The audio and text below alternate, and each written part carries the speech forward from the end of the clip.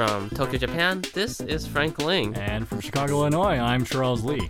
And this is the Grok Science Show. That's right. It's a weekly look at the world of science, technology, and their effects on our daily lives. Coming up on today's program, Mr. Andrew Dilnot will join us to discuss the numbers game. So stay tuned for all of this. Plus the Grokatron 5000. And the world-famous question of the week. Coming right up. Here on the Grok Science Show.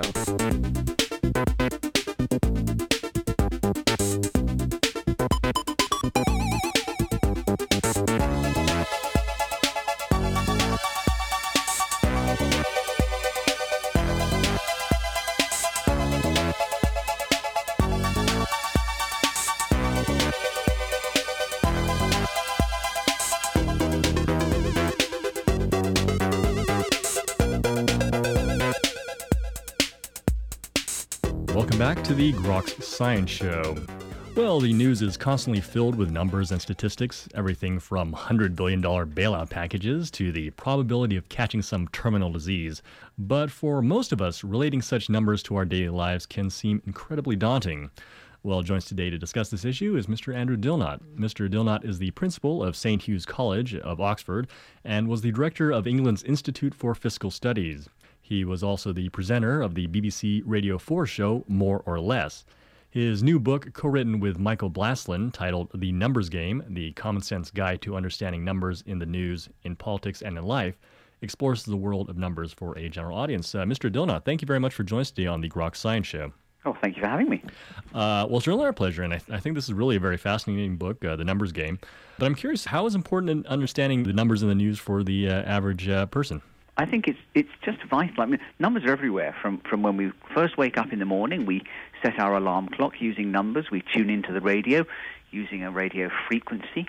We listen to the radio news, and it tells us the temperature in degrees. It tells us the wind speed.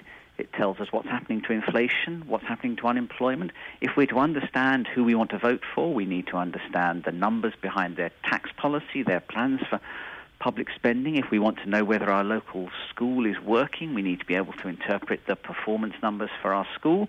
We want to choose who's going to do an operation for us. We want everything that we do in life has some numbers in it, and words are very important and emotions are vital, but if we don't understand the numbers, we're going to make a lot of very bad decisions. So in a sense, numbers really sum up all of the important issues. I think they do. I mean, they're not all that we need, and almost no number is enough on its own. We need a context for numbers. We need to understand where they come from, and we need to understand how likely they are to be right or wrong. But we do need to understand them, and all too often we don't take the numbers that on both sides of the Atlantic we hear about all the time at the moment, the bailout packages, the $700 billion bailout package in the U.S., the $17 billion automobile industry bailout package, the $1 trillion government deficit. Well, my guess is that you know how many zeros there are in a billion, and you probably know how many there are in a trillion, but most of us don't. Most of our listeners aren't very sure what a trillion is. They've got no idea what it means, and most of the politicians, when they say it, don't know what it means either. Those kinds of numbers need cutting down to size. They need to be cut down, shared out across the whole population. So the automobile industry bailout package, $17 billion isn't an interesting way of describing it. A much better way of describing it is that's a little bit more than $50 for every person in the U.S., or it's like $1 a week for everybody in the U.S. for a year. That makes it sound much smaller, and it should, because $17 billion is only 1/1000 of the U.S.'s annual national income, because the U.S.'s annual national income is $14 trillion. But neither $14 trillion nor $17 billion means much. $50 per person is a number that you can start to get a handle on.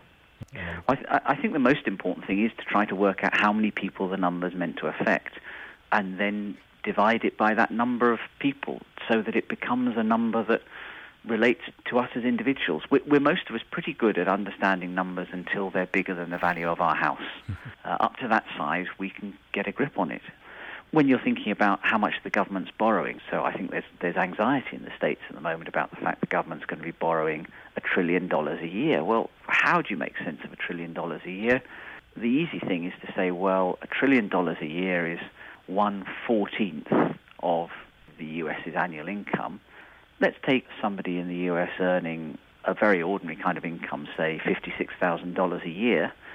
For somebody earning $56,000 a year, borrowing the amount that the US government's going to be borrowing for the next few years would be the same as borrowing $4,000 a year. Well, we can all make sense of that. We can imagine earning $56,000 a year, and we can imagine borrowing an extra $4,000 a year. That doesn't tell us whether that amount of borrowing is good or bad, but at least it describes it to us in a way that we can understand what's going on. And I think that's the task of journalism and of politics, to try to help people understand what's going on rather than using numbers that are meaningless.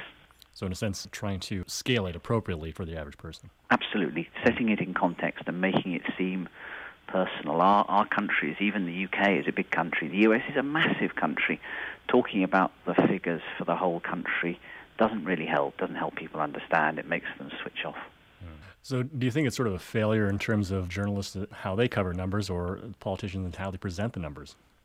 I think it's a failure of journalism in coverage. I think it's a failure of politicians in presentation. But I also think it's a failure of all of us as citizens and as consumers of numbers, that we just allow them to be used in ways that mean nothing at all. We allow the meaning to be implied by the context. I remember a lovely, or actually very annoying, occasion a few months ago here in the UK where on the main evening television news on the BBC, which is a great broadcasting organisation, the newscaster said, if everyone in the UK switched from high energy to low energy light bulbs, carbon dioxide emissions would fall by 5 million tonnes. And that was the end of his sentence. Well, that was completely meaningless unless you knew what carbon dioxide emissions were to start with. And that's not a number that most people know. I certainly didn't know it. It turns out that in the UK, carbon dioxide emissions are about 600 million tonnes a year. So an informative thing to have said on the news would have been, if we move from high energy to low energy light bulbs, carbon dioxide emissions would fall by a little bit less than 1%. But that wouldn't have sounded very impressive. So instead of the true and informative statement, we had a true but completely uninformative statement. But most people just thought, oh, well, that's fine. That must be quite a big number. And I think the biggest revolution I'd like to see is all of us be a bit more demanding and a bit more skeptical about the numbers that we receive all of the time, because until consumers of numbers are angry with journalists and politicians using them badly, journalists and politicians will go on using them badly. In a sense, a lot of these numbers are sometimes just used badly to obfuscate, using large numbers to cover over a fact. Yeah, I think that happens all the time. I also think we see numbers being abused in other areas. One of those that really upsets me is in describing risk. So we see endless stories about how acting in a particular way doubles your risk of contracting a particular disease. Or last year across the whole of the developed world, there was a big story about how eating processed meat, and in particular bacon, increased your risk of colorectal cancer by 21%, which sounded like a big number, and people got very frightened.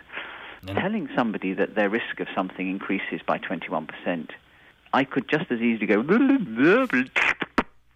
for all the information there is in it, because unless you know what the risk was to start with, you still don't know what the risk is to end up. And a much better way of describing that kind of risk story would be to say, take 100 men, 5 of them will contract colorectal cancer. If we increased their consumption of bacon by 2 slices a day throughout their adult life, that 5 would go up to 6. That is, 1 of the 100 people would now contract colorectal cancer who wouldn't have done before.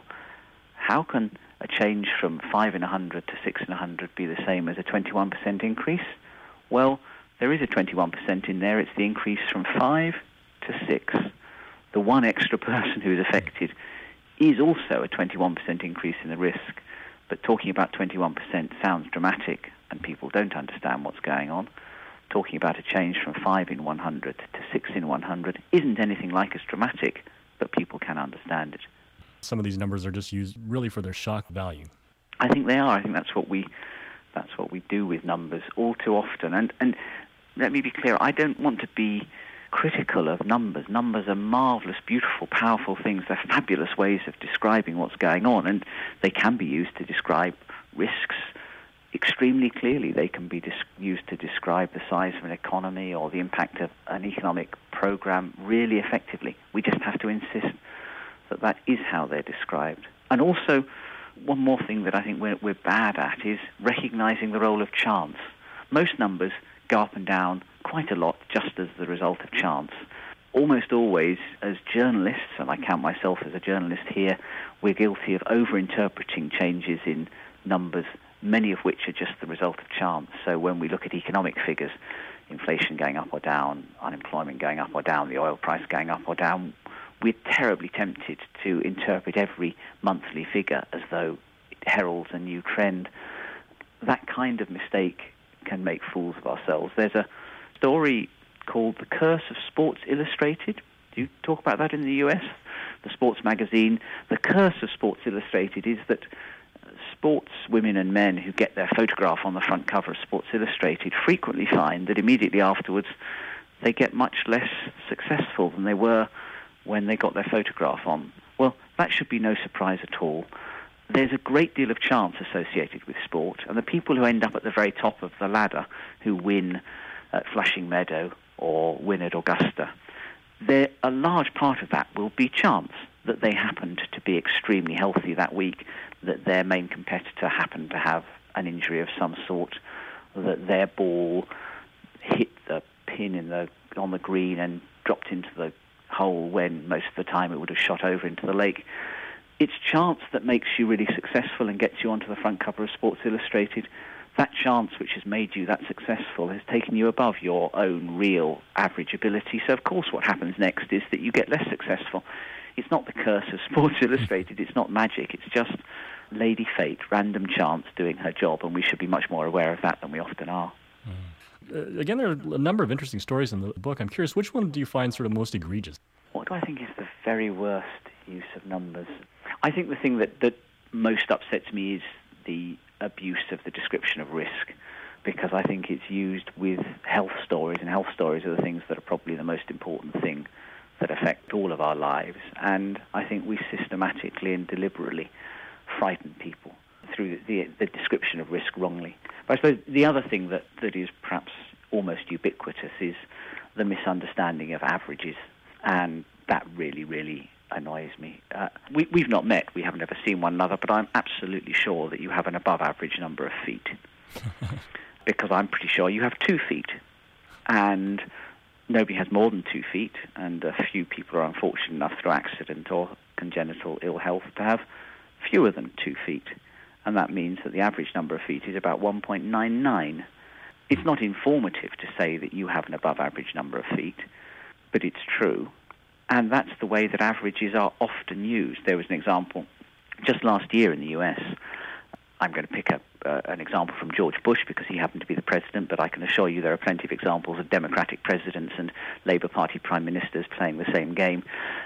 George Bush said that average Americans would lose $1,800, $1,800, if the tax measures that he'd already announced were not continued with by Congress.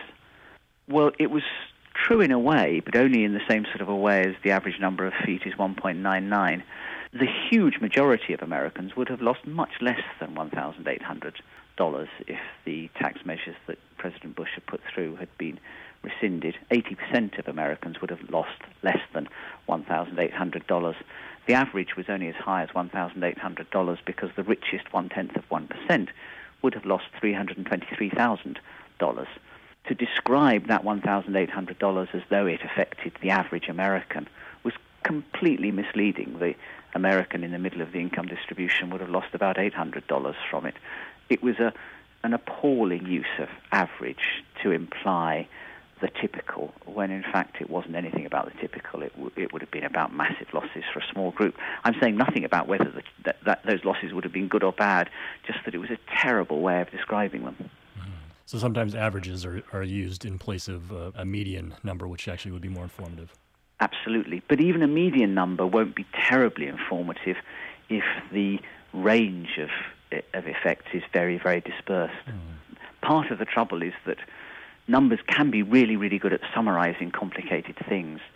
But if what they're trying to summarize is genuinely diverse, then summaries won't be very good summaries. And we are, I think, not wary enough of trying to summarize complicated reality. What do you think are some recommendations for both the presenters of these numbers and consumers of numbers to actually improve how these numbers are actually talked about? Well, the summary would be to remember that context is everything. To understand a number, you have to have the context. But there are some tricks. One is always cut the number down to size. Always remember that counting's quite difficult. It's nice and neat in principle, but in practice it's pretty difficult. Remember chance. Remember that averages can be confusing. Remember that if you want to tell somebody what's happened to a risk, you have to tell them where it started as well as how much it went up by. Remember as well that sampling is how we get almost all of our numbers. Perhaps this is one last thought about public sector numbers. We easily imagine that the numbers that we read in the news every day are the result of people actually going out and counting. We don't even count the population except once every 10 years. We certainly don't go out and count every single bit of output for an economy like the US. We base our estimates of gross domestic product, of the size of the economy, on samples. We base our ideas of inflation, of unemployment, of investment, of imports, of exports, all of these things on samples. And the way in which those samples are taken is crucial in determining how accurate the numbers actually are. And an awful lot of numbers that we hear about what people do and don't like, how they do and don't behave, are based on really rather small samples, not taken very scientifically. And often those numbers, which fill the newspapers in the UK and I think do in the US, are not really worth the newsprint that they're written with. And in some sense, it's sort of maybe a misunderstanding on the part of a lot of people about what some statistics mean. I think there is. I think there's a sense on the part of many people that they simultaneously feel inadequate in the face of numbers. They feel they're not good at math, they don't like numbers, they're not good with them. And at the same time, anybody who uses a number in any statement they think is terribly clever and speaking something that is absolutely true. So if I make a stupid statement without a number in it, then most people would realize I've said something stupid. But if I make the identical statement but stick a number in the middle of it, then people will tend to think I may well be right. And that's something that I think we all have to get over, that we need to remember that being able to cope with numbers doesn't mean you have to have a degree in mathematics. Being able to cope with numbers just means taking a little bit of time to think about where the number came from, what the right context is for it, and whether we really think that the number sounds right. If we did a bit more of that, then we'd probably all come to love numbers some more and be a bit better informed. Indeed. Well, this certainly is a very fascinating book. We are running slightly out of time. I'm just curious if you have some final words regarding the whole issue of numbers. I suppose my final word would be learn a few things about the economy and society you live in, and you'll find that you can make the numbers come alive for you. Learn how big the national economy is, what national income is. Learn what the population of your economy is. Learn what average income really is. So for the US, $14 trillion is national income. There are 300 million of you, and average income spread across the whole population is about $50,000. Learn a few things like that and compare the numbers you hear on the news to those, and you'll begin to feel that you're understanding much more about what's going on. Well, certainly good advice and certainly a very fascinating book. The new book, again, is called The Numbers Game, The Common Sense Guide to Understanding Numbers in the News, in Politics, and in Life. Mr. Dilnot, thank you very much for your time. Thank you. And you were just listening to Mr. Andrew Dilnot discussing The Numbers Game. This is the Groks Science Show. Well, coming up in just a few minutes, it's the Grokatron 5000 and the world-famous Question of the Week. So stay tuned. There came a night leaving fear behind, shadows around the ground. Oh, nobody knew where to find him. No evidence was found. I'm never coming back. They heard him cry, and I believe him. Well, he never meant to do anything wrong. It's gonna get worse if it waits too long. Billy, Billy, don't you lose my number? 'Cause you're not anywhere that I can find you. Oh, now, Billy, Billy, don't you lose my number? 'Cause you're not anywhere that I can find you. Oh, no. All right, we're ready to play the game. Grokatron 5000. It's our supercomputer formerly known as Deep Blue. Today, the Grokatron 5000 has chosen the topic from the title of your BBC4 show, More or Less. So for the following 5 people, the Grokatron 5000 would like to know if you would like to see more of them or less of them, and maybe a little reason why. Mr. Dilnot, ready to play the game? Yep. Okay, here we go. Person number 1, more or less, pop idol judge Simon Cowell. Well, would I like to see more or less of Simon Cowell? I think I'd like to see more of Simon Cowell as long as he started using some slightly more sophisticated numbers in his analysis. Because my understanding of Pop Idol is they just say yes or no. I'd like to see more of him if he gave a score in numbers out of 10 for each of the people on his program. Let's really make it a little more quantitative. Number 4 is the soccer star David Beckham. Now, I confess I'd like to see a little bit less of David Beckham because, although I sound English, I am in fact Welsh. And having grown up in Wales, rugby union is the sport I love, and I feel that I see much too much soccer and not enough rugby. So on that basis, I'd like to see less of Mr. Beckham. All right. Number 3 is your Prime Minister, Gordon Brown. Now, I'd like to see more of Gordon Brown saying that he's good with numbers and that numbers really matter. Early on in his time as Prime Minister, Mr. Brown said jokingly, and as a way of, I think, trying to make it sound as though he was just one of the people, he said, of course, I'm not very good with numbers. Well, he's pretty good with numbers. He was the Chancellor of the Exchequer in the UK, that's being like the head of the Treasury. And even if he's not very good with numbers, and in fact he is, I don't like people in positions of power and authority making it sound as though being good with numbers is a bad thing. No senior politician would dream of saying, I'm not very good at reading. No senior politician should say, I'm not very good at numbers. So I'd like to see more of Mr. Brown telling us that mathematics is great. I'd like to see him encouraging mathematics teachers in our schools and encouraging young people to realize that being good at mathematics is cool. Indeed, indeed. Number 4 is the current star of Doctor Who, David Tennant. Well, I'm quite keen on seeing less of David Tennant because I confess to being frightened by Doctor Who. I'm now 48, but when I was a little boy, aged 5 or 6 in the 1960s, I can remember hiding behind the chairs in my parents' sitting room while Doctor Who and the Daleks was on the television, and the theme tune of Doctor Who, which I shan't sing to you because my daughters laugh when I sing, but the theme tune of Doctor Who still makes my heart race and makes me want to hide behind somebody's chair. All right. And finally, number 5, it's the new president of the United States, Barack Obama. Well, I would like to see more of Barack Obama, not least because I was unfortunate enough to be away on a business trip on the day that the election results were announced. And so by the time I got free, everything had already happened. And so I didn't get to feel that I was a part of what felt like a historic occasion, certainly to those on this side of the water. I think people in the UK feel somewhat separated from the political Democratic versus Republican debate, but saw the election of Barack Obama as really rather an exciting development and a sign of the vigor and innovativeness of the US, and just a delight to see a black American elected as president, regardless of his or her political opinions. It felt like an exciting moment for the whole world, and I'm looking forward to as a sign of the way the world is moving on. Mr. Dilnot, I do want to thank you for sticking around playing the game. And of course, again, talking about your book, which is The Numbers Game, the Common Sense Guide to Understanding Numbers in the News, in Politics, and in Life. Thank you again for your time. Great to talk to you. Bye-bye. And that's all for this week's edition of the Grok Science Show. Make sure you tune in next week for more from the world of science and technology. If you'd like to contact us here at Groks, you can email us at groks@hotmail.com. For the Grok Science Show, I'm Frank Ling. And I'm Charles Lee. Make sure you also see us on the web at www.groks.net. Have a great afternoon and keep on grokking.